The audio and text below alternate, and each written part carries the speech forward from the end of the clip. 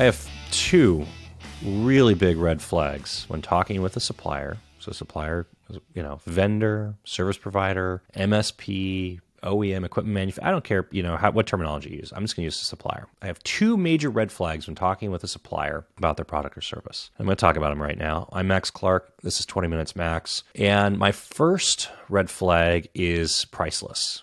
Now, I'm not talking about a solution sales process where you have to call in and talk to a seller, and that seller has to go through, a solution sale or a BANT with you in order to build value before they tell you how much a thing costs, because you can't know how much it costs before they've established value and you've validated that you actually need the thing so desperately that you're going to buy it regardless of how much money. I'm not talking about the whole solution sales bullshit. I am talking about whether or not a price list actually exists or not.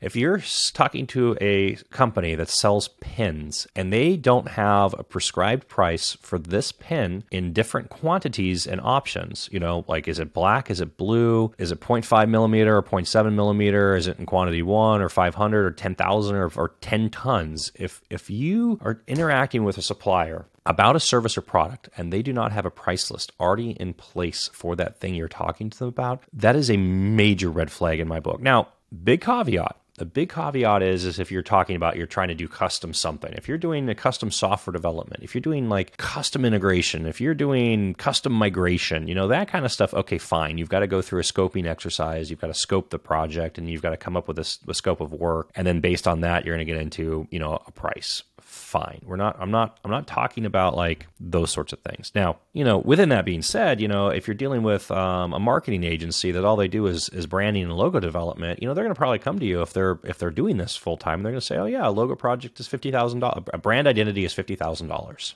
right? It's $50,000. It's not like it's going to be, and you can kind of see maturity. Again, it's kind of like maturity of their operations is what you're sussing out based on price list or not, no price list. Is this a mature product that exists in product? If you go deal and talk to a large organization, and I'm not talking about like a small service provider that's like an SMB themselves of sub 50 people where they're just going out and making it happen. I'm talking about somebody who's figured out how to grow and scale. In order to bring a product to market at scale, you've got first you have product teams. You have a product manager usually, right? Maybe there's a CPO with PMs underneath them. You have an engineering team. You've got some product or service that's created. Then you've got, a sales and marketing team. You've got a finance team. There's lots of interactions with a company that come together that create this thing that then goes out to market. If there's a price list, it means it's gone through all these different steps. A PM or somebody has come up and created and said, okay, here's a definition. You've got a sales and marketing team that's come out and said, okay, here's our go-to-market motion. Here's the market we've identified that we're going to take this to. Here's how we're going to position it in market. Here's our,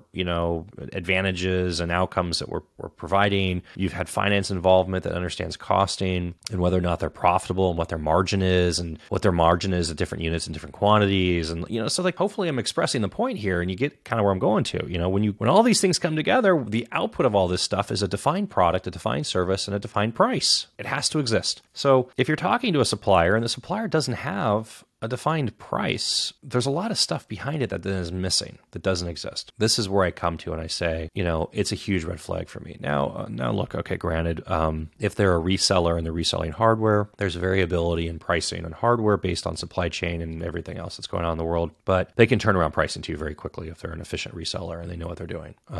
Good VARs have real-time systems, so if you ask for a quote, that person isn't taking out and opening up an Excel spreadsheet and then typing into an Excel spreadsheet and then, calling somebody else and sending emails back and forth and then referring to something else and then taking something and going, 1,000 times 1.25 to add margin. By the way, it's a terrible, that's not how you got margin. You have to divide by it's a really kind of just super simplistic way of knowing whether or not, again, how mature that provider is.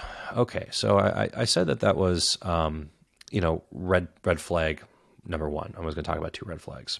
So here's my second red flag. And this happened to me not too long ago. If you're talking with somebody and you hear the phrase, we're going to put our A team on this, or we're going to give you, I'm going to put my best people on this. We're going to put our A team on this. Some variation of that statement, right? What I have learned from that is they have just warned you that the experience you have is going to be awful. Why do you have an A team and a B team and a C team and a D team and an F team. Again, an organization, your least common denominator is the quality of your organization, right? And so if you're using phrases with people about like A team or versus a B team versus a C team, it's like, what is the actual lowest common denominator? And like, what do you actually have to have in order to be on the A team? And what I have found consistently is when those phrases come up from a supplier, it's usually that the standard is so low that the people that stand out as that top team are still terrible to work with. They're just better than everybody else that's there. And that standard is just so low that like in order to actually stand out and be better than everybody else that's there, it's just, this has happened to me for,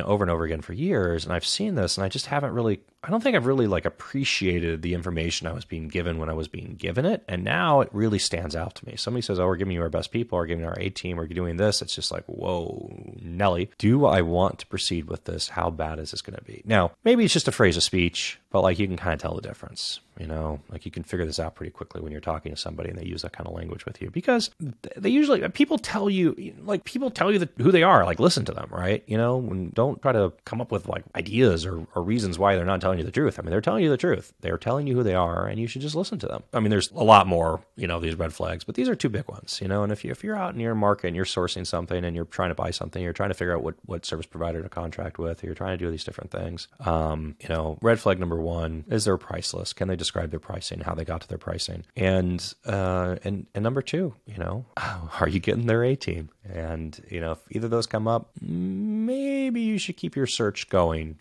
for another option. I'm Max Clark. Those are two of my red flags.